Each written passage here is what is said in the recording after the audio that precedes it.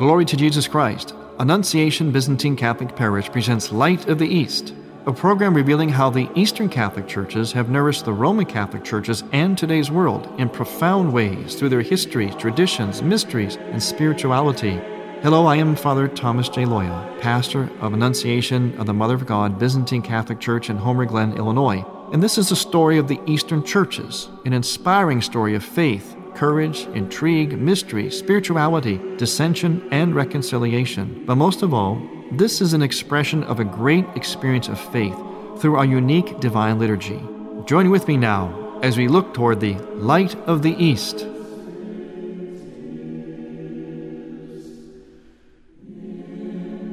Light of the East is also supported by the iconography of Father Thomas J. Loya. Father Loya's iconography for your prayer and home devotion may be obtained by going to morningstarbooksandgifts.com. That's morningstarbooksandgifts.com. Then click on the Art and Decorative link and click on Icons in the drop-down, or call 630-629-1720. Morningstar Books and Gifts, 28 West St. Charles Street, Lombard, Illinois. Glory to Jesus Christ. I'm Father Thomas Loya. Welcome to Light of the East. And once again, Katie Goulis joins us today, and we're always happy to have her. So glory to Jesus Christ. Katie? Glory to him forever, Father Tom. You're happy to be here? Yes, very happy to be here. Good.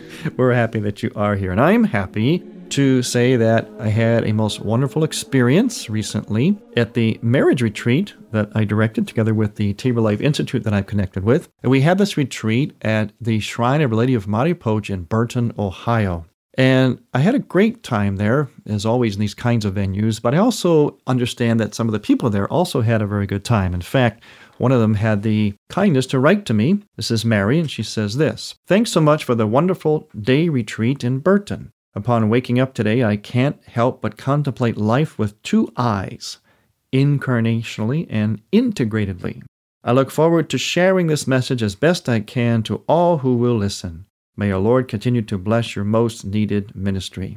Well, thank you, Mary. And Mary made a little pun there, which actually she was quoting a pun that I promote, pun intended, where I say that we see, especially in the Eastern Church, with two eyes.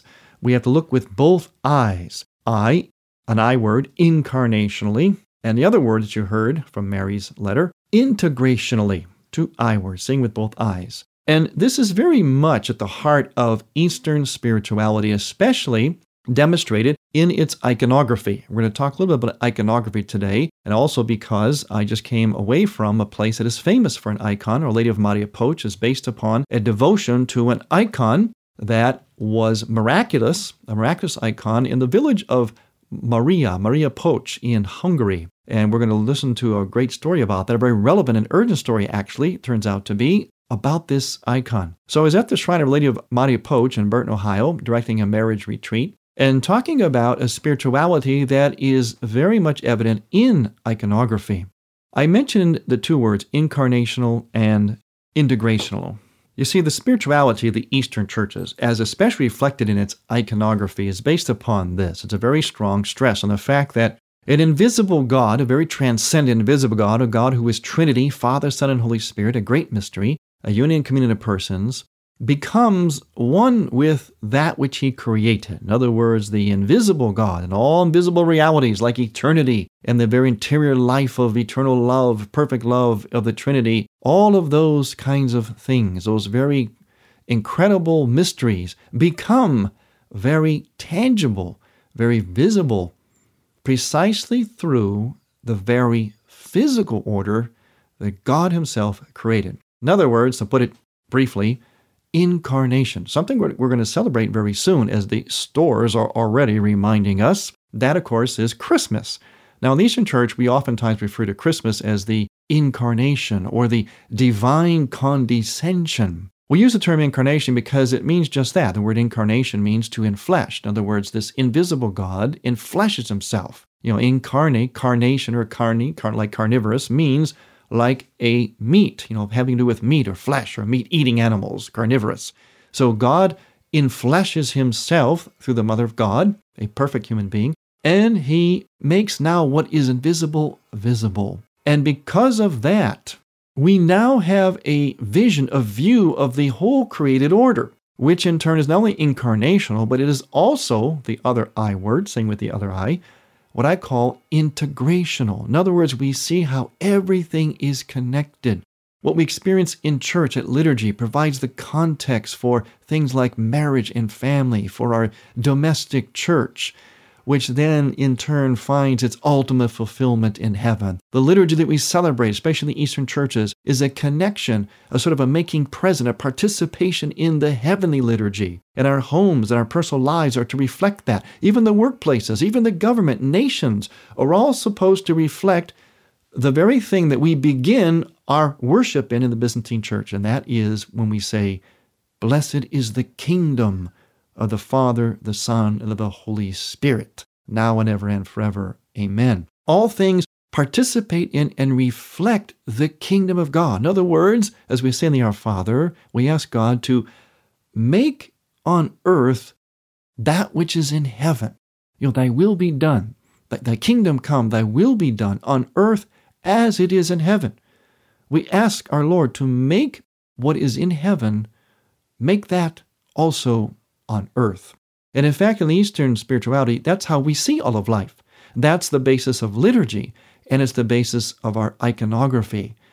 Iconography makes present, makes visible invisible realities, but so does a candle in church, or incense, or our prayer, our gesture, the sign of the cross, the Eucharist, the icons. Everything makes present that invisible reality, and so we see it all together. It's all related. We just don't go to church. We just don't do our obligation. Rather, we enter into this mystery, and then as we move out of church, we take that mystery with us so that we influence the workplace. We influence politics, government, most especially our homes, our families. This is what's meant by the domestic church, that we take a piece of heaven as experienced in the liturgy, and we put that into our daily lives, our lives at home, our marriages, our families. Even if we're single, a home should be like a mini church.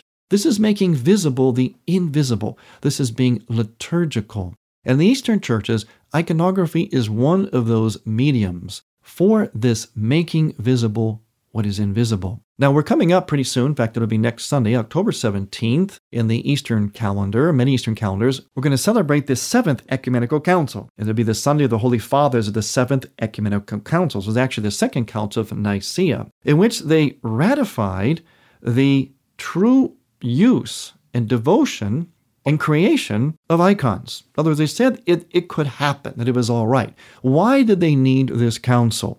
Well, as always, whenever a council is convened in the church, especially in the Eastern churches, the Eastern churches put a lot of weight on the councils, the council fathers. That's why we have these holy days that honor them, and even especially holy days that we put them on Sunday so the whole church can honor these council fathers. The reason is because there was something that was being misinterpreted. In other words, a certain heresy or a confusion. So that we get all the council fathers together, bishops, theologians, priests, and deacons, and so on, all the great minds and holy men together, and they would come together under the inspiration of the Holy Spirit, and they would kind of hash out what the Holy Spirit really was saying on a particular issue. The councils are very, very, very important in the Eastern churches in terms of what we believe, what we base our faith upon. And the Seventh Ecumenical Council, what they did was they corrected what was an over-interpretation or misinterpretation, exaggeration of some particular lines in the Scripture, especially in the Old Testament, having to do with images. For instance, in the book of Exodus, chapter 20, this is the section where Moses is receiving the Ten Commandments. It says this, "Then God delivered all these commandments. I, the Lord, am your God, who brought you out of the land of Egypt, that place of slavery. You shall not have other gods besides me. You shall not carve idols for yourselves in the shape of anything in the sky above, or in the earth below, or in the waters beneath the earth. You shall not bow down before them or worship them, for I, the Lord your God, am a jealous God, inflicting punishment for their fathers' wickedness on the children of those who hate me, down to the third and fourth generation." And the verse goes on and on, of course. But this verse, and it's also echoed in other places in the Bible, such as in Deuteronomy chapter 5, where he says, "You shall not have other gods besides me. You shall not carve idols for yourselves in the shape of anything in the sky above, or on earth below, or in the waters beneath the earth." These passages, obviously very strong in their force and their theme, have been for centuries taken out of context. The reason why God said this to Moses was not because we could not make images that remind us of God, but rather God was trying to get across the Israelites at that time. He was trying to set up the covenant, the situation. In other words, this is how it is. Make sure that I am your God. Don't be making and worshiping these strange idols that people carve out of wood or bronze or gold and so on.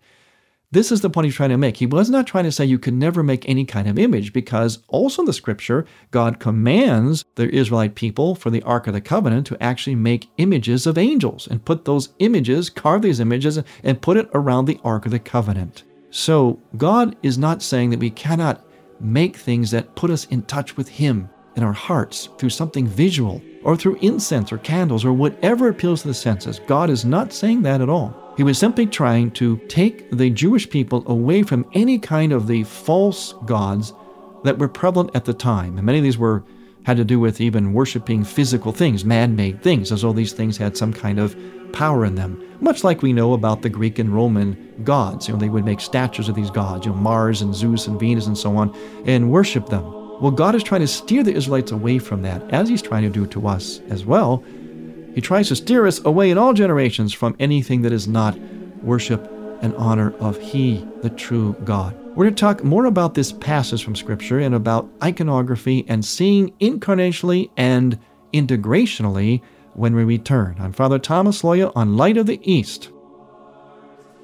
Light of the East's mission is Christianity's reunion. And to tell the story of the Eastern lung of the Catholic Church, we need your support in order to keep Light of the East on the air. You can make a donation now by going to ByzantineCatholic.com. That's ByzantineCatholic.com. Click on the radio button and then donate securely using any major credit card. With your help, we can keep Light of the East's illumination bright. Would you like to hear this Light of the East program again? Welcome to Light of the East. I'm Father Thomas Loya. Or hear Father Loya's companion program, A Body of Truth. Just visit the radio page at ByzantineCatholic.com. That's ByzantineCatholic.com. Or hear it again for the first time.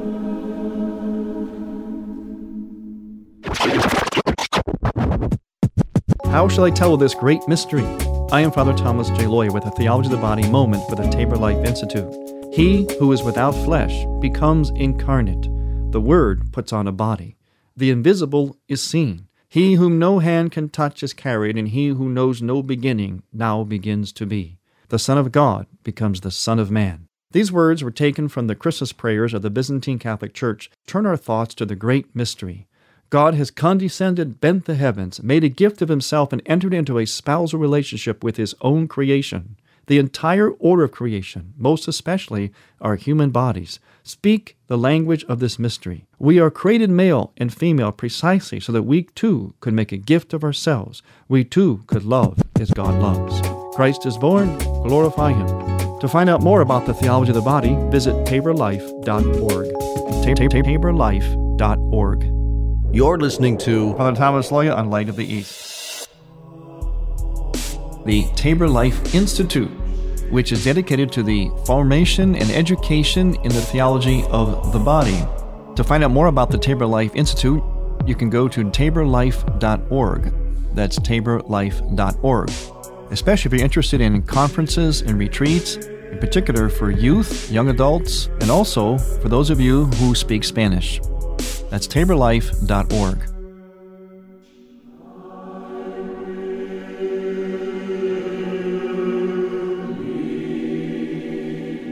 Welcome back to Light of the East. We're talking about seeing integrationally and incarnationally. In other words, the way that we see in the Eastern churches, especially as reflected in our icons. Iconography, the official art of the Eastern churches, makes visible what is invisible through line and paint and color. There's a very classic book on iconography I'd recommend to you. It's called The Meaning of Icons by Uspensky and Losky. And in this book, the authors say this: the entire visible world as depicted in the icon is to foreshadow the coming unity of the whole creation, of the kingdom of the Holy Ghost. The theological justification of the icon was derived by the Seventh Ecumenical Council from the fact of the incarnation of God.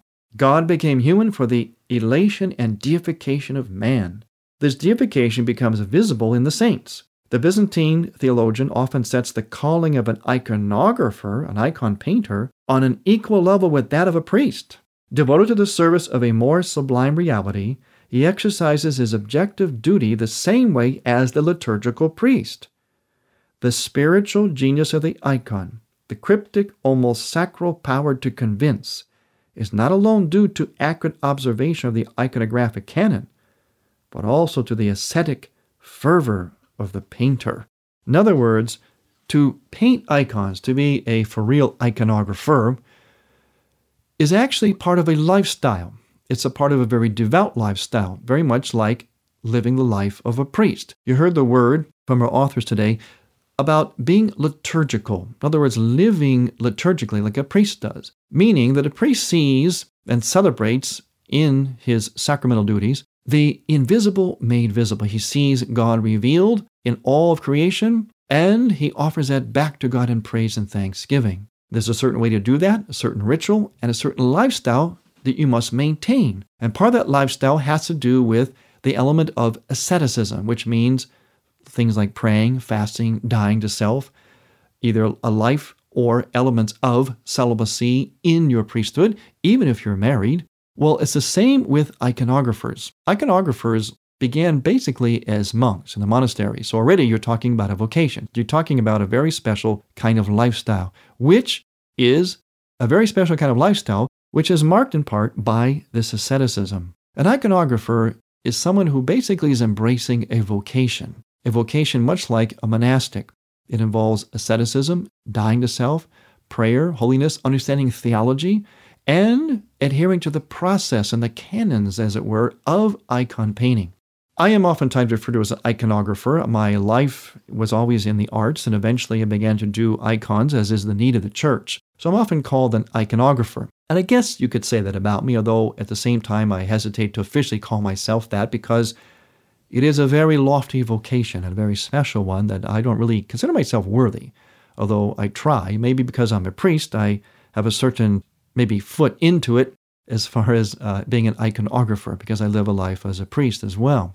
But that life is a specific kind of life. And oftentimes I hear people today saying that they're iconographers or they paint icons. And I kind of have two reactions to that. One, I'm a little cautious because this is not something you can just call yourself. Not anyone can just call themselves an iconographer. Or you cannot say just that I am painting icons. Icons are not just a craft. Oftentimes, and more often, there are studios and classes being set up where people learn how to paint icons. And they paint an icon or two, whatever, and which is okay. But I have a little caution about that because of the integrity of this art form, this liturgical, canonized sacred art form. Iconography, you have to remember, is not like a craft. It's not like taking a ceramics class learning how to make pottery. As noble as that is, iconography is the art of the church, which requires an entire lifestyle. And it also requires, I may add, being an artist, a certain amount of artistic ability. Let's face it, we want to give our best to God. So you want to be able to produce beautiful, good art that is also imbued with the right spirituality and theology. And you want to have that done by the person who is living that life as well. So there's a lot to this thing called icons and iconography and iconographers. Now, I'm not discouraging the pursuit of it. I'm glad to see it to an extent. But I also want to make sure that we preserve the integrity of this art and of the lifestyle that it requires of its painters, of its producers, its iconographers. So how did the church fathers eventually justify painting icons, making images or carving images or whatever form, whatever medium? How did they eventually justify being able to do that, even though the Bible seems to be very clearly against it? Well, as we said before, we have to understand what the Bible's saying there. It's not against images that make us and help us be mindful of God, to draw us into prayer. God is not against images or anything that helps make himself present to us. Rather, he's against directing those things, our attention to those things, towards anything that is not him. What happened in the Seventh Ecumenical Council, the fathers got together and said this: look, because God himself made himself an image in the person of Jesus Christ, in other words, the invisible God, the second person of the invisible Trinity, became enfleshed. And now we have an image of God. We can see God through this image. Why is it we can't then paint the same image or carve the same image or in some way reproduce the same image through human hands or a model reflection of it? Precisely because of what God himself did, we can justify painting images of the Trinity, the Father, the Son, the Holy Spirit, through iconography. Now, the Trinity in particular, though, is painted largely by symbol.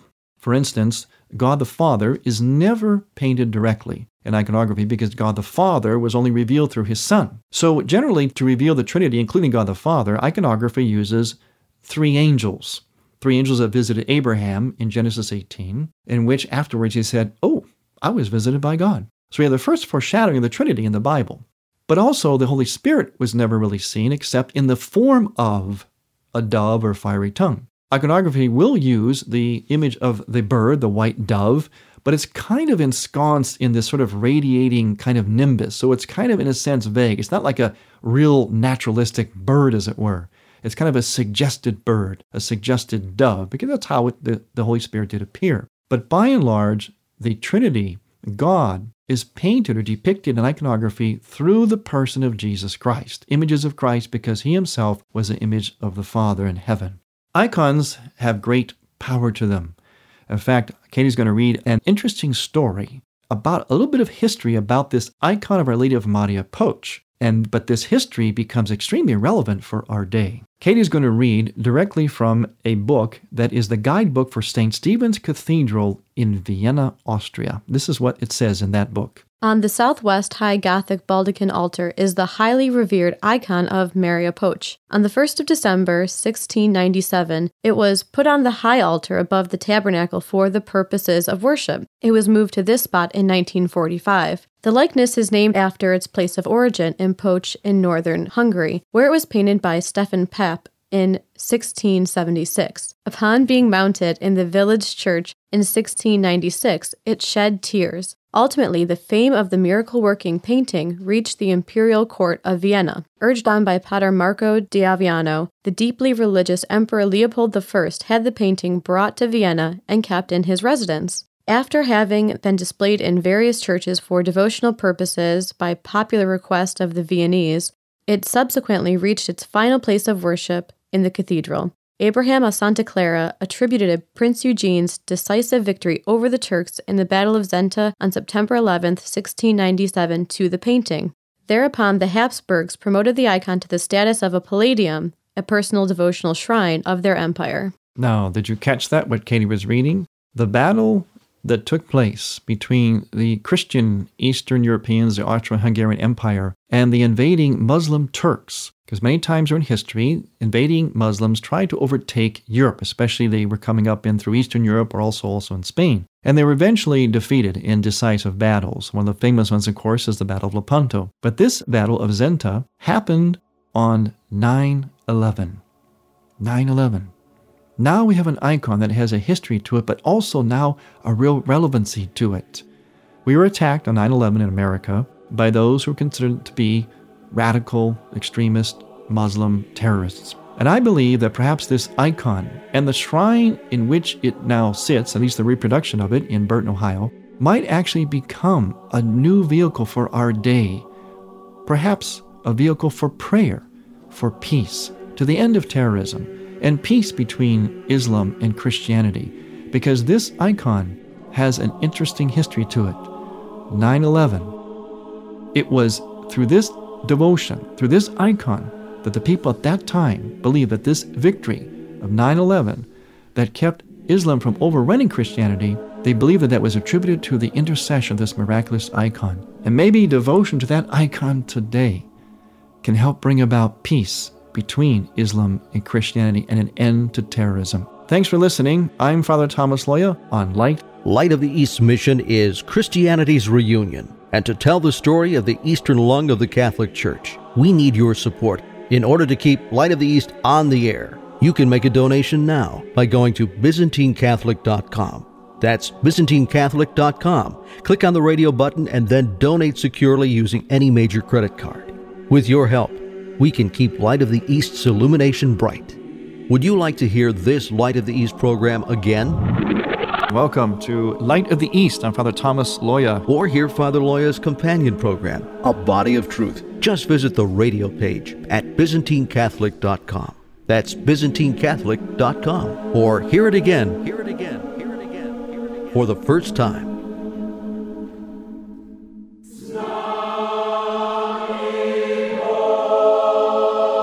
Thank you for listening. Next week, we will return to the Light of the East.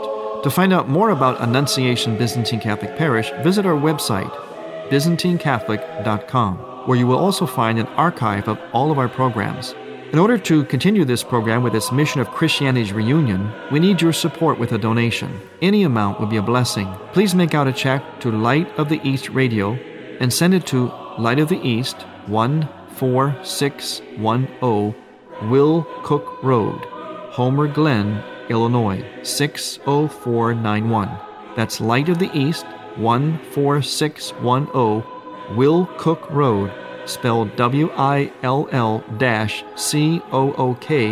Road, Homer Glen, Illinois. From the Light of the East, a new dawn of unity is in sight. God bless you, go with God, and may God bless you and grant you many happy years.